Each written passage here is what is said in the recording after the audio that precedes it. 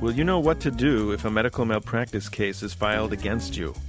Welcome to the Business of Medicine on the Clinicians Roundtable. I'm your host, Dr. Larry Kaskel.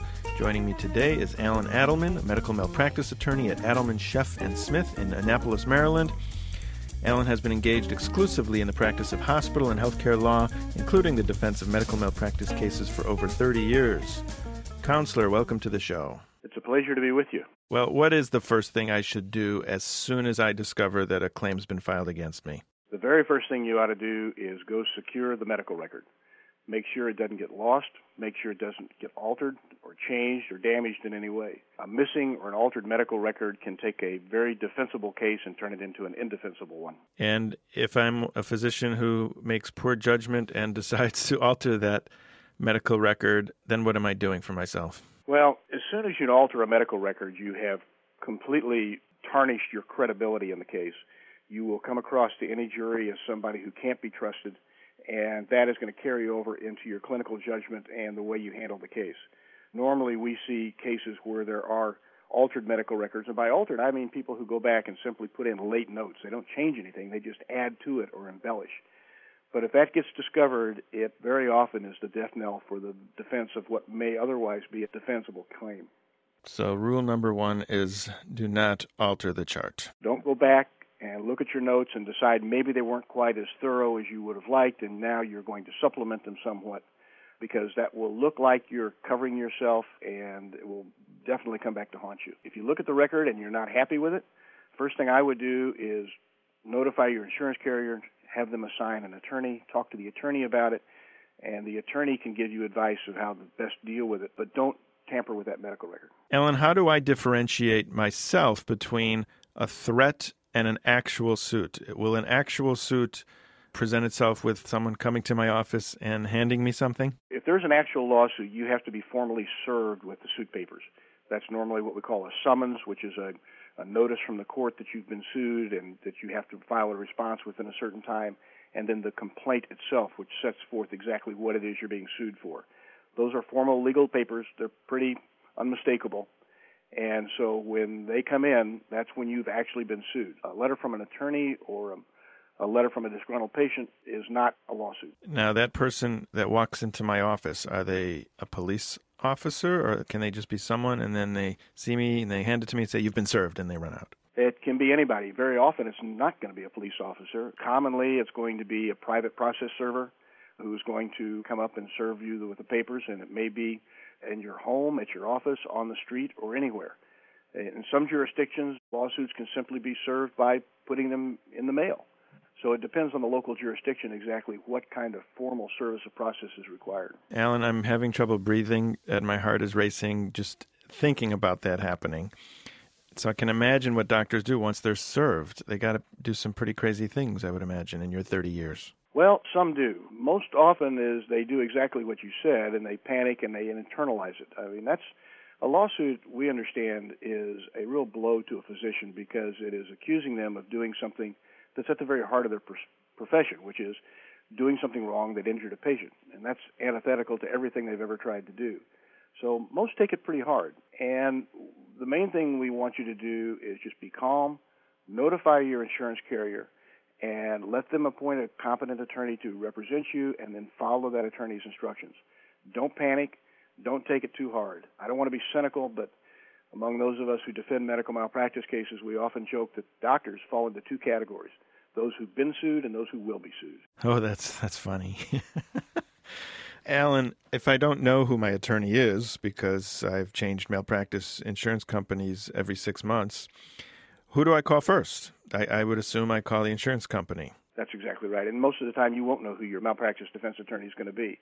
The insurance company is going to defend somebody. They have a panel of lawyers who do work for them that they have worked with over the years, and they know are competent and qualified defense lawyers, and they will assign somebody, and that's who you want. So you want to notify your claims representative, your insurance company, right away so that they can get you in the hands of a good lawyer. Alan, is anyone out there going naked these days in terms of coverage? Not really. It's just too risky.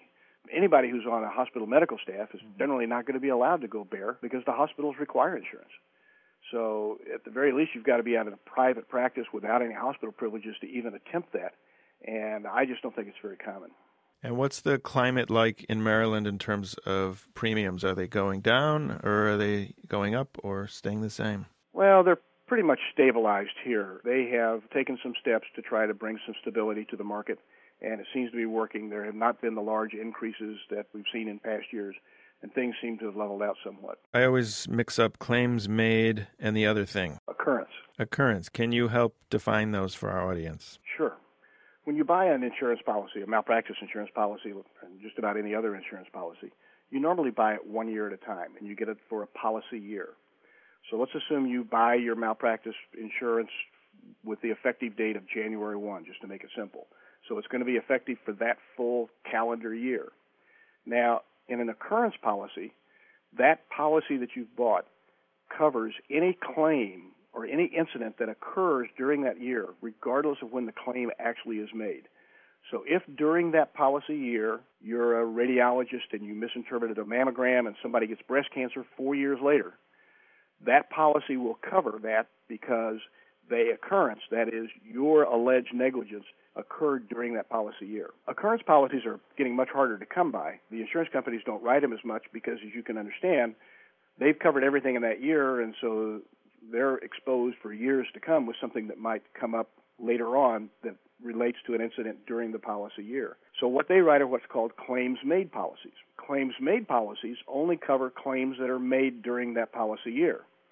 So back to the example I used, if you misread a mammogram and the claim is made 2 years later, that claim is not made during the policy year, so it would not be covered. And you would not have any insurance for that claim if you did not renew that policy year after year or buy what we call a tail. And a tail coverage takes a claims-made policy and essentially turns it into an occurrence policy because by purchasing the tail and paying an extra premium, you have now arranged for that insurance company to cover anything that occurred during the policy year regardless of when the claim is made. A tail is also sometimes referred to as what we call an extended reporting endorsement, and that is because you can report that claim after the policy year and it'll still be covered. If you've just tuned in, you're listening to The Business of Medicine on the Clinicians Roundtable. I'm your host, Dr. Larry Kaskel. Joining me today, Alan Adelman, an attorney at Adelman, Sheff & Smith in Annapolis, Maryland, who specializes in medical malpractice. And we're talking about different types of malpractice policies, the most recent one being a tail. If I am 58 and I want to retire, Alan, do I have to buy something in addition to my current insurance with this company for 20 years? Do I still have to buy something? Very often not. Most malpractice carriers have various kinds of programs where if you've been with them for a certain period of time, 5, 10 years, and you retire from active practice, they will give you a free tail. So that's something to keep in mind if you've been with a company for a number of years and think you might be retiring in the next 3 or 4 or 5 years. Even though another company may come in and give you a lower premium today, you may pay more for the tail with that new company than you would have the additional premium to stay with the old company and get the free tail. Yeah, that's good to know. So in general, how many years do you think you need to remain with a carrier for them to offer the free tail? We won't hold you to this. Generally like 5 to 10 years for most places.